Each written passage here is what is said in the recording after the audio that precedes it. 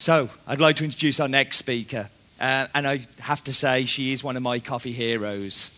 Aida Battle is a fifth-generation El Salvadorian coffee producer who owns 4 farms located along the slopes of Santa Ana.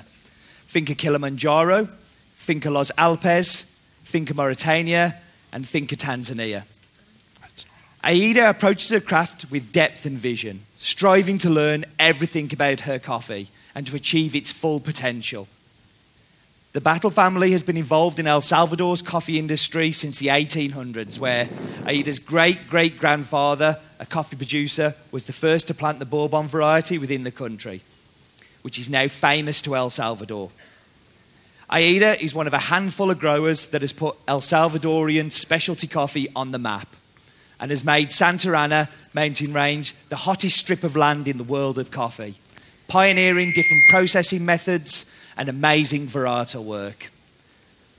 One of the most admired women in coffee, it's a dream come true for me to see Aida on the Tamper Tantrum stage. I just wouldn't take no for an answer. And I know you're going to learn a lot in the next 20 minutes. Please give it up for Aida and Mr. James Hoffman. Thank you, Steve. Take a seat. All right. So we're just going to talk a little bit about you. So let's start. Let's start with the farms. Up on screen, there's some pretty famous images there for many of us. Did these farms always have these images, or did you create these? I created them. Awesome. All right. Well, you came to coffee when? November 2002. 2002. So about nearly 14. Well. Yeah, 12 years ago. 12 years ago. 12 years ago. Excuse my maths. Well, let's talk very quickly about El Salvador. El Salvador is located in Central America, and it is the smallest country there.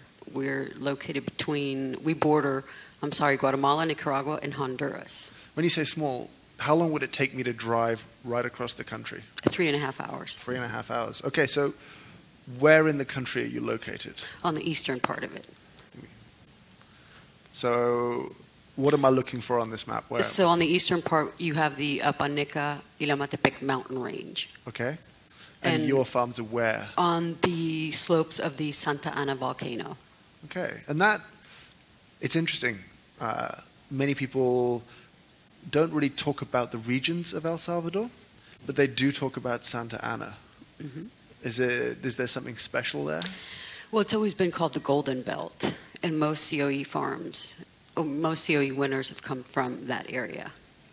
Did you know that? Did you know that it was a special area for coffee when you came back?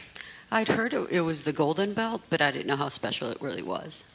Okay, so you came back in 2002, and you'd been away. Mm-hmm. Where had you been? Nashville, Tennessee. Okay. All right. And you came back to run the farms. Mm-hmm. Who'd been running them up until this point? My father. Okay, so you came and took over. What did you know about coffee at that point? Nothing. Nothing? Nothing. Well, growing up in El Salvador, we had the Civil War, and that's one of the reasons we moved away.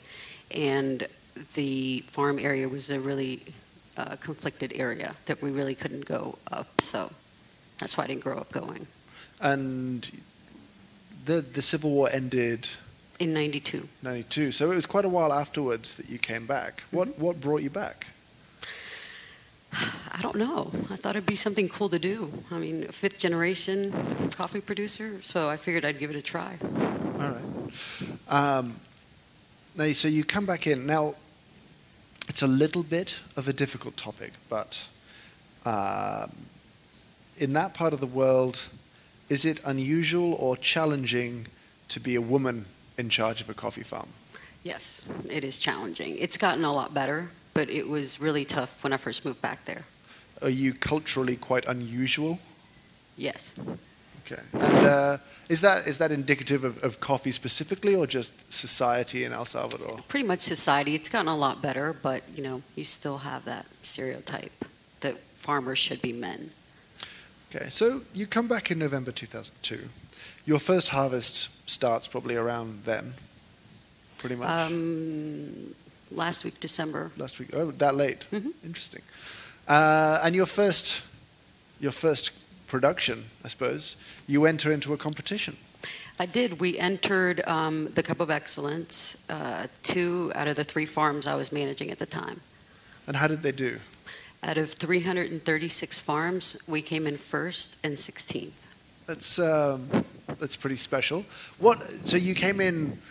Did you get involved right away with how the farm was running in harvesting? Yes. Okay. And what was important to you when you came back in?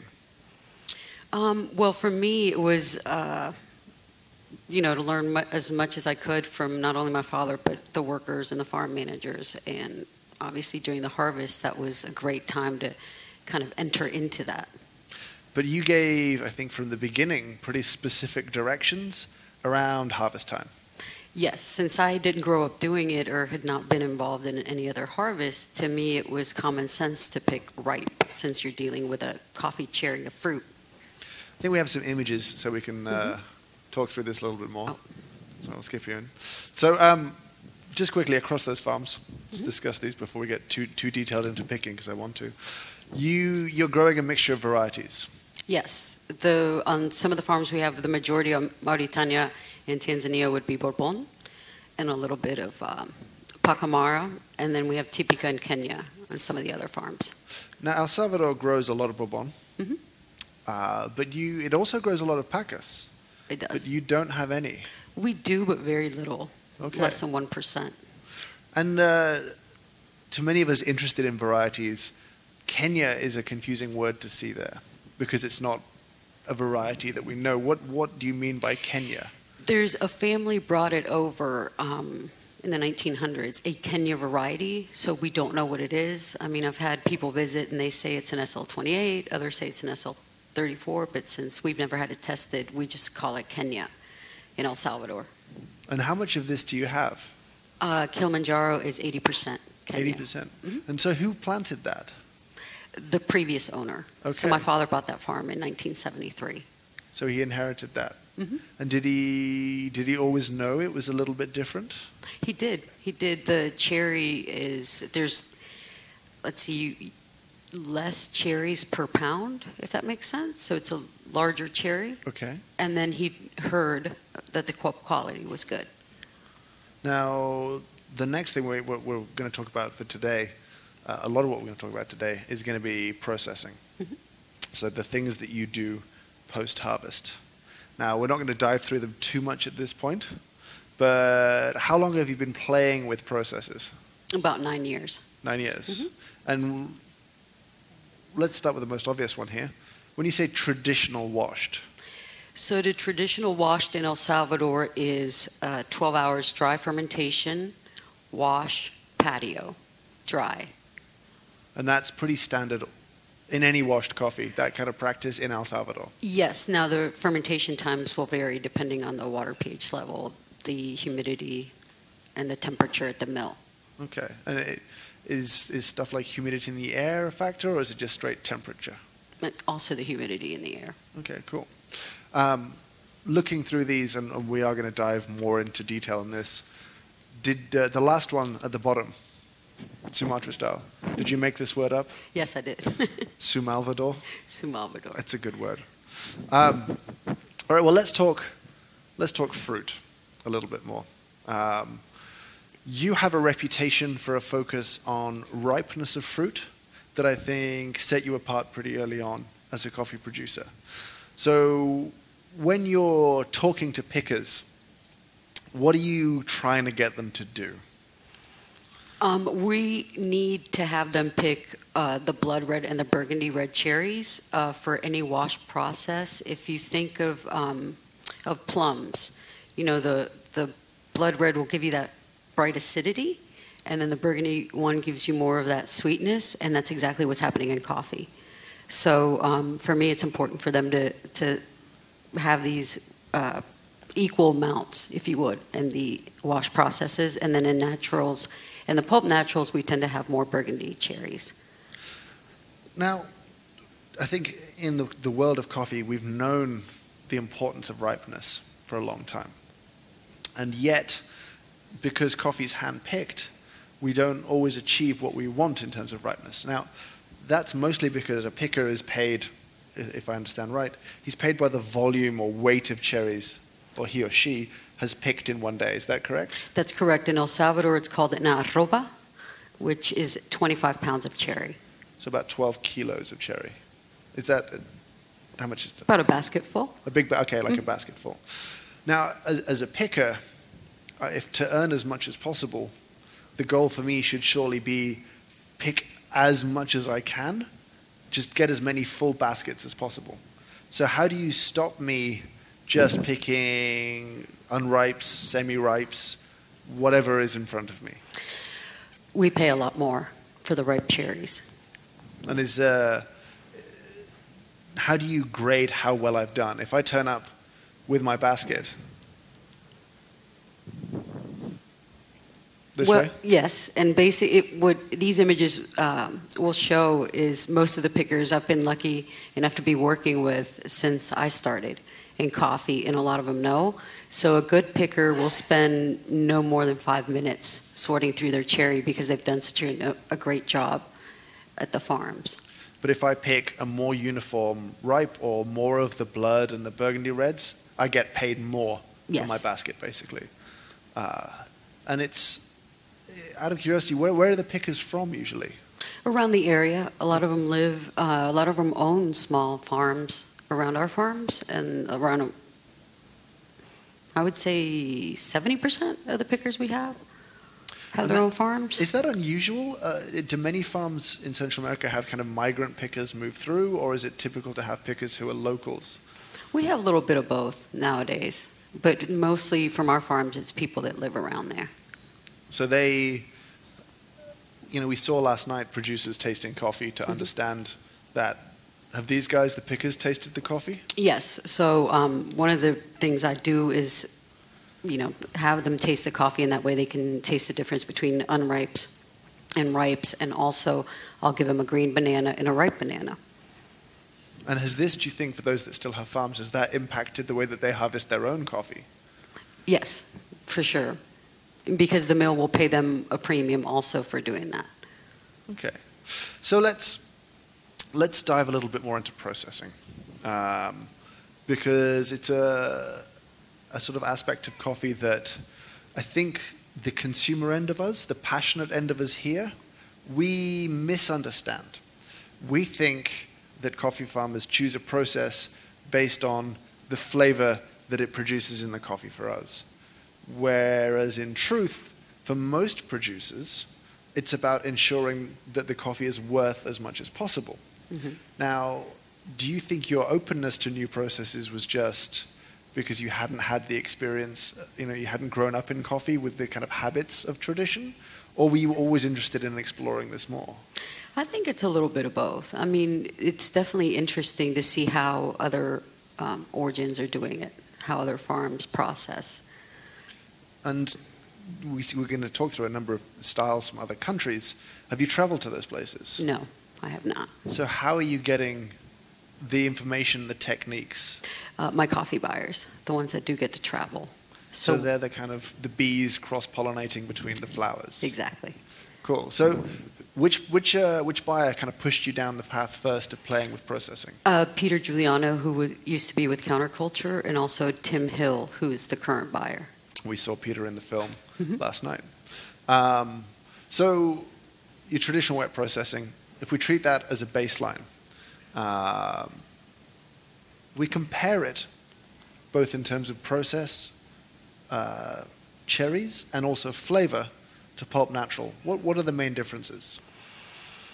The acidity levels, okay, for sure, and then the intensity of the sweetness in the body. So less acidity, more sweetness? Mm-hmm. And are you looking for, again, that same mixture of blood and burgundy? Yes. Well, on the pulp natural, it's more burgundy because we're trying to draw out that body and the sweetness. Okay.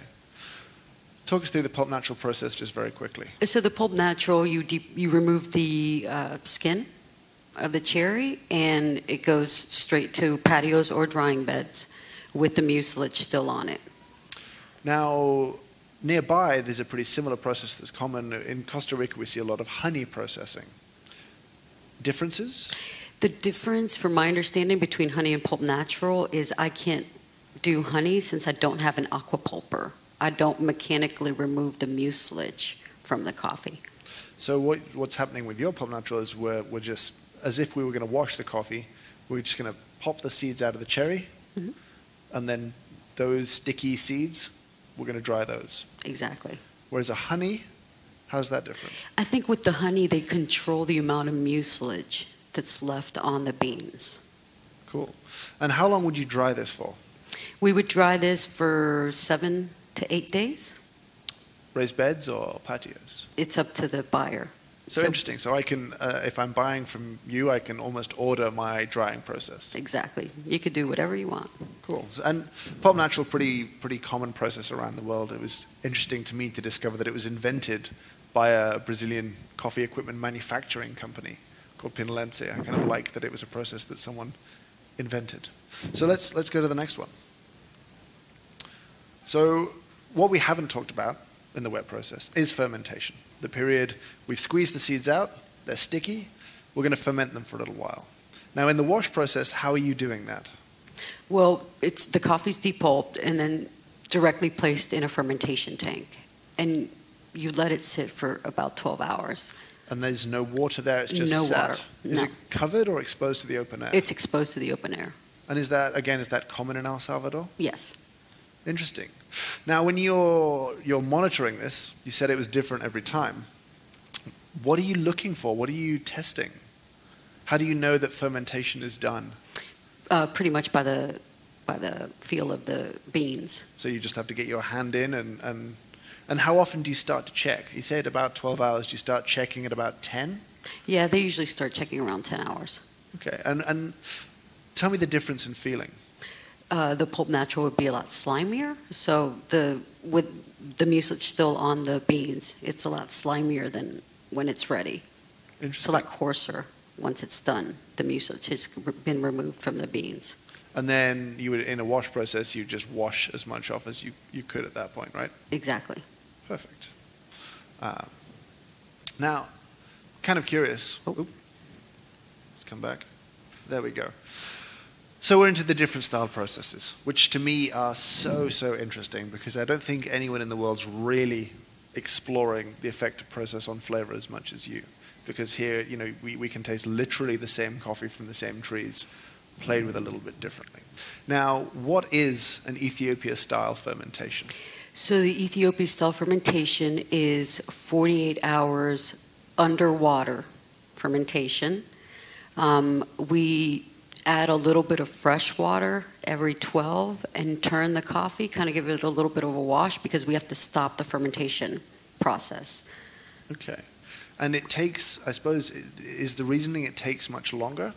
Because without air, it's a different kind of bacterial reaction in there or different kind of whatever's driving the fermentation? I believe so. And then after it's washed, we let it soak for 24 hours Okay. under fresh water, Just to soak. just to soak. So even though in a traditional wash the parchment is clean, we might start drying it. Here, we're just going to soak it again. Exactly. And how does this taste differently? A lot more body, a lot more sweetness. Interesting. And the Kenya style? The Kenya style is, again, 48 hours, adding fresh water every 12 and turning it a little bit to once again stop the fermentation process, wash, and then soak under fresh water for 24 hours. Okay. And how is this different in flavor? It gives it that sparkling acidity. Okay, so a little bit of that crispness, that freshness of Kenyan coffees comes from that process. I believe so. Interesting. Let's go to the next one. So Burundi style. Now, before you, I didn't really understand that there was a Burundi style. What is this? So Burundi style, it starts the first 24 hours Ethiopian style, so underwater fermentation. The next 24 hours is Kenya, and then once again wash and soak. So it's it's a cross between the two. It's kind of halfway house. Exactly. And taste. Taste, this might be one of my favorite ones for sure, because you have that little bit of that sparkling acidity, and then you've got the juiciness coming through the body. Crazy. I just want to taste all of it side by side. I think anyone here watching is just like, I really now want to just go and taste all of these things. Now, as a coffee buyer, if I come in, is there a point at which I might ask you to do something and you would say no? No, I'm willing to try anything. What I would do, though, is start with a small bucket. Okay. So all my experiments have started in small quantities. How small are we talking here? A 5-gallon bucket. So it'd be about 25 pounds of cherry that we'd start off with. If it all goes horribly wrong, I can still pay for that as a buyer, because I assume the deal is you'll do it if I pay for it. Exactly. So if it goes well, then maybe we can scale it up year 2. Mm-hmm. So how long have you, when did you start adding processes? About 9 years ago. Okay. And it took a while for us to perfect them. But Burundi style, is that a recent addition, or No. you've been doing all of them for that long? Exactly. Interesting. And how often do coffee buyers come to you with another new idea? Every year they tweak a little bit. Since I give them a form, kind of an order form, so they kind of, do their own thing. They might want traditional, but they might want it raised bed drying. They might want to soak it for 12 hours. They might want to have wet fermentation there, so they're altering it a little bit. Interesting. And is it, I suppose, is it kind of fun for you to kind of have them go and do all the research for you? They go and find out about processes and bring them back? It is, because to me it's just fascinating.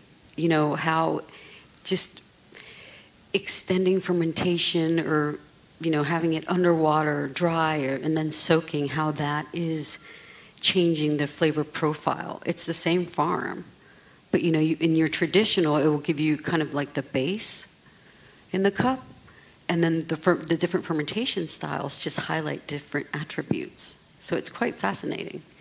All right, so the next process we need to talk about, I think, is the soak, is the most, I suppose, controversial in the coffee world.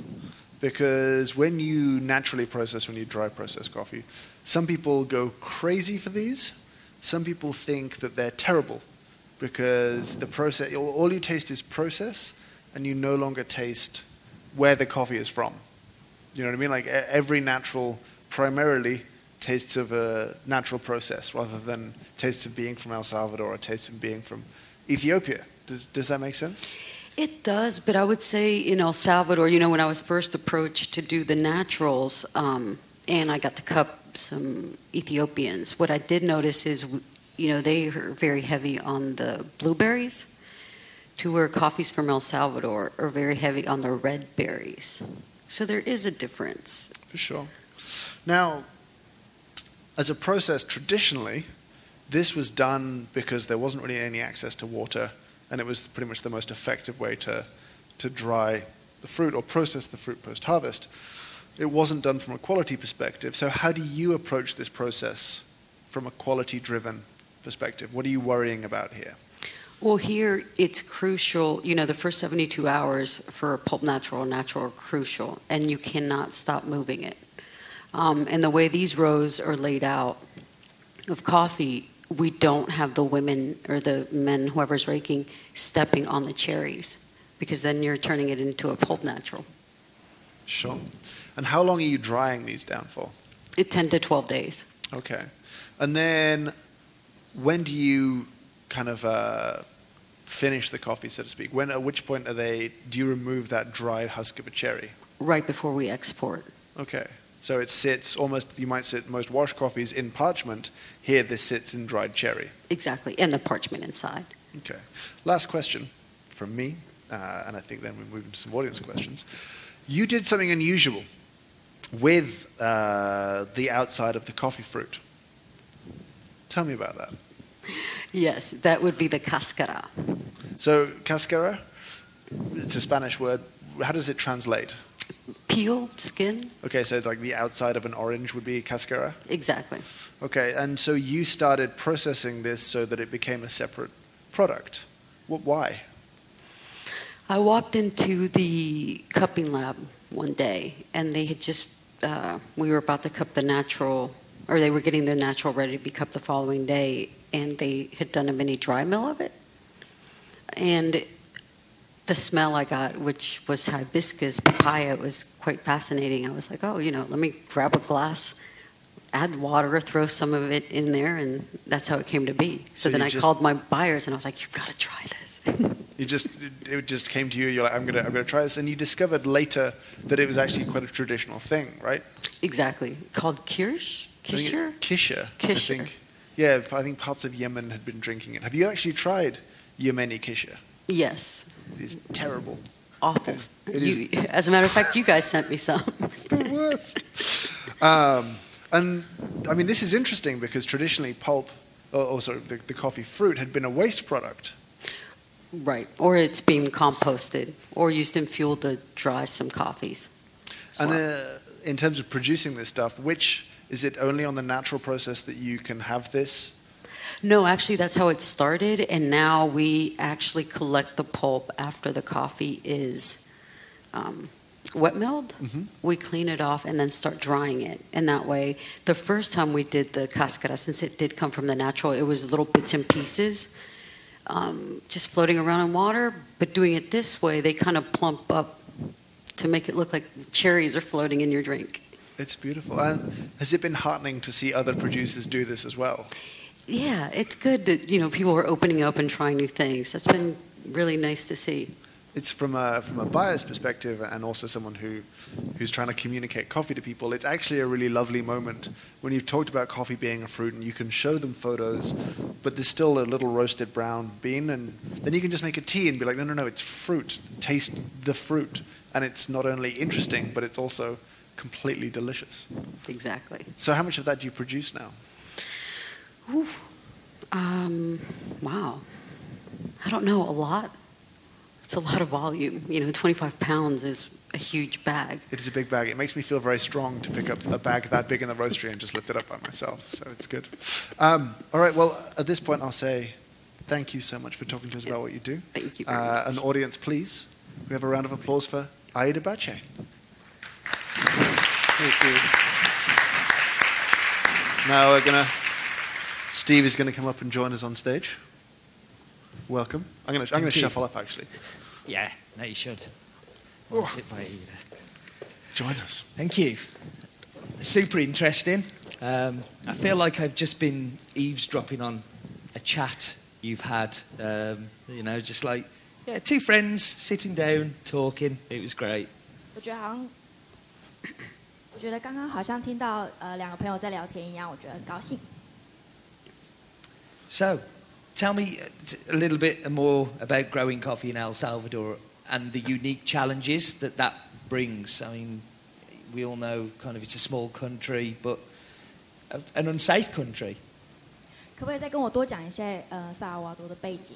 它是不是一个很安全的国家等等的？ Yes, definitely through the years we've had more gang-related issues. So, unfortunately, it's getting secured. Gang issues.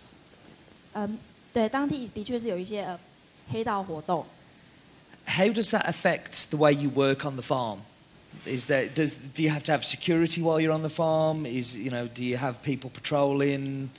What happens when buyers come to visit? Well, I have 2 permanent security guys with me at all times.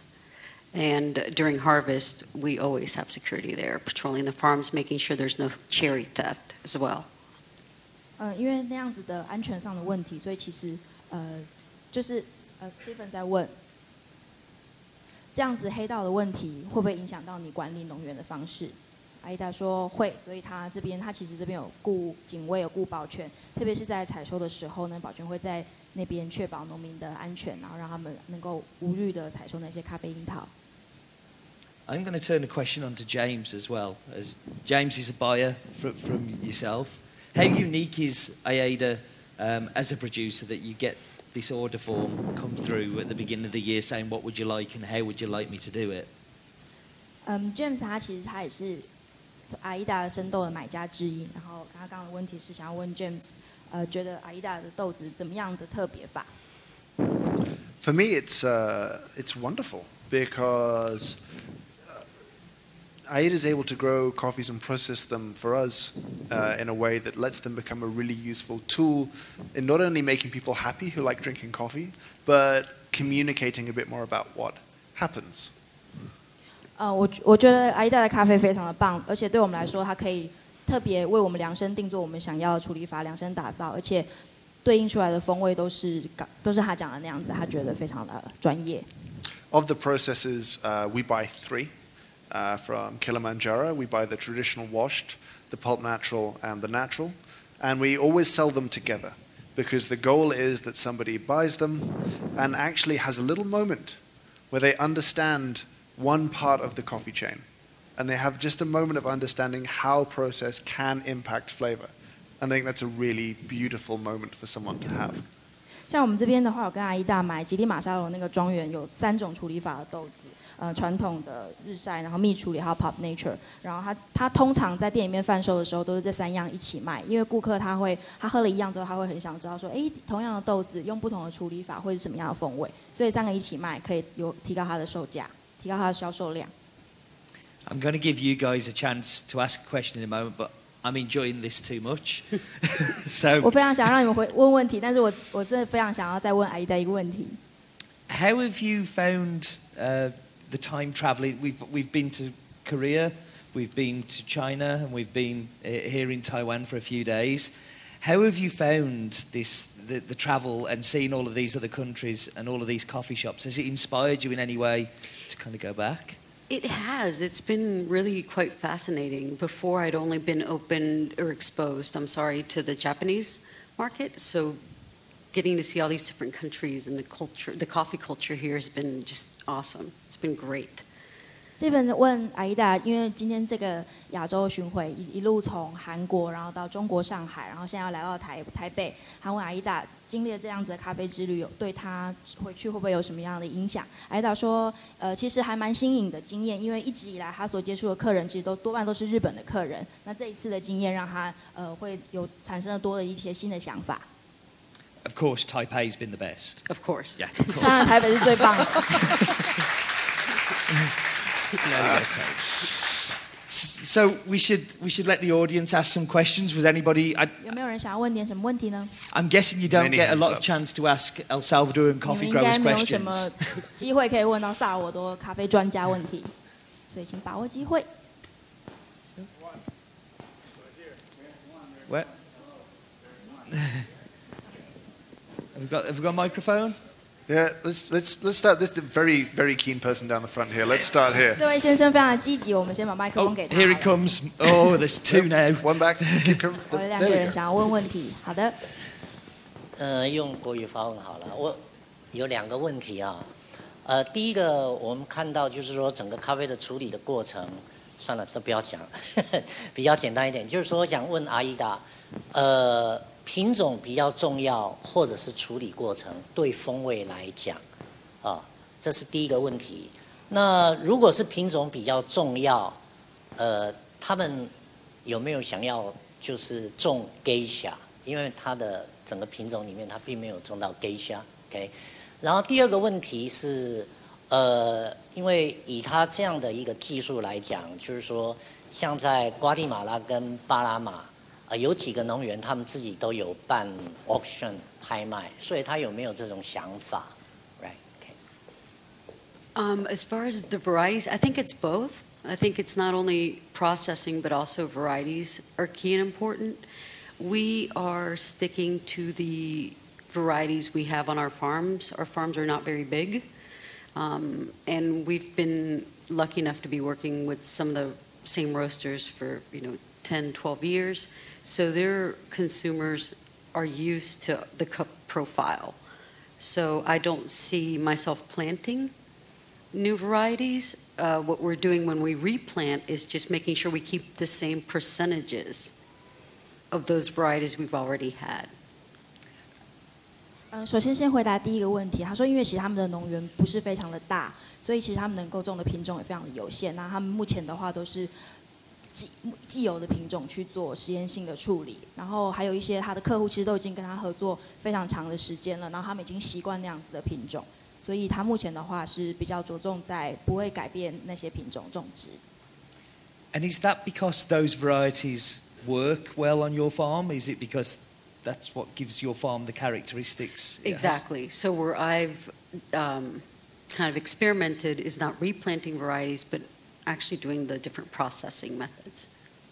对，就是我主要都是还是在做实验性的处理法，然后再针对相同的品种上面去做。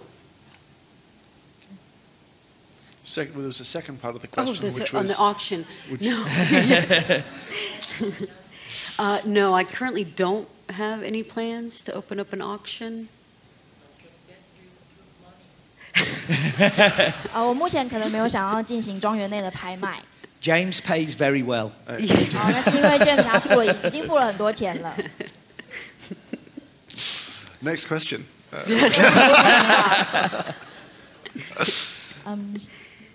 There, just down here. If you've got a microphone for. All right. We will come back next, I promise. OK，想请阿依达可不可以多谈一些关于 Sumatra Style 的实验跟结果，他做的状况是如何的？ Ooh, the Sumatra is an interesting style because to me it was kind of freaking me out that we had to wet hull the coffee, and I thought it was going to turn white, but it doesn't. It turns this beautiful jade color. But apparently my Sumalvador is too clean. I've been told by Tim from Counterculture. He said I need to dirty it up so it tastes more like a Sumatra. Salvador. 我这边翻译一下，他说，其实，在做的时候，他觉得就是这个苏门答腊的这个处理法有一点快要把它搞疯了。他一直在等那个果实会慢慢的变白色，但是他一直都是那个种子一直都还是非常的绿。然后，而且他觉得对他来说，他做的苏门答腊处理法的豆子味道太干净了。很多人跟他说，苏门答腊豆子不应该是怎么样的干净的。So when you say wet hulling, essentially after washing, you're gonna get the parchment off the coffee when it's that wet? No, it goes on the patio until we bring it down to about 25% moisture, and then it has to be, since the mill equipment, the dry milling equipment is not made or wasn't built for that high of a moisture level, it has to all be done by hand. Oh wow. Yeah. 刚刚 James 在问说，刚刚他讲那个湿剥就是要等那个种子变白色的阶段，他问是不是前面那个湿式处理之后，是不是就直接把它剥开？然后阿依达回答不是，就是他们把它剥开之后，他们会晒在那个广场上，就是那个水泥地，他们会晒在广场上面，等到它的豆子里面的水分大概到了25%的时候，他们就会去进行脱壳。可是因为那边当地的那个处理厂，它的器具没有办法去处理那样子的湿度的豆子，所以他们必须要手工去剥那些东西。That was a big one. Well done. There was a question at the back there with the hand. I did promise we would move off the front row. 我刚刚有说我会请 Okay. 让后面的观众问 Well, 问题。 just curiosities regarding dry fermentations. You mentioned the dry fermentation is opened up in the air, is in the room, and did you put up any extra artificial yeast? And how's the flavor taste like? No. Can I choose that first? Just translate the question first. Sorry. Oh, that's, yeah. 刚刚的问题是阿依达刚刚讲到要干式的发酵，然后先生的问题是说，在做干式发酵的时候是放在室内呢还是室外？那如果放在室内的话，有没有提供一些就是其他的菌种去做发酵？ So no, we have in past experiments added beer yeast and also wine yeast, and they didn't make a significant enough of a change that warranted the price of the yeast. So we didn't do it again. 尝试过加啤酒酵母或是红酒酵母，但是他觉得其实喝起来没有太大的差别，然后再加上它又比那个普通的酵母来的贵，所以他没有再继续做这件事情。 I know it's very stupid to ask, and how you prevent from the bugs, the insects, they probably might have a very, very bad influence on during the process of the dry fermentations. 我希望我问这个问题可能不会觉得好像很蠢，但是在你在处理的过程中，你怎么去预防小虫跑进去你的咖啡里面？ I haven't really, we've never really had a problem with it. I mean, we don't cover them up or anything, but we don't really have a 我 problem 自己 with it. 从来没有遇过虫子的危机，虫危机，因为他们也没有去把豆子盖起来或什么，但是他没有这方面的困扰。 Cool. Yeah, maybe they don't like the music. A last chance for a question. Just one down here. We like the front row. The front row asks questions. It's good. 他觉得前座的人好像都很专业，反而问的问题都很好。我想请问一下，就是这个关于那个发酵的这个伊索比亚发酵法、肯雅发酵法和那个 Brandy Style 发酵法的3种发酵的细微的差异，还有对后面的风味有什么样的影响？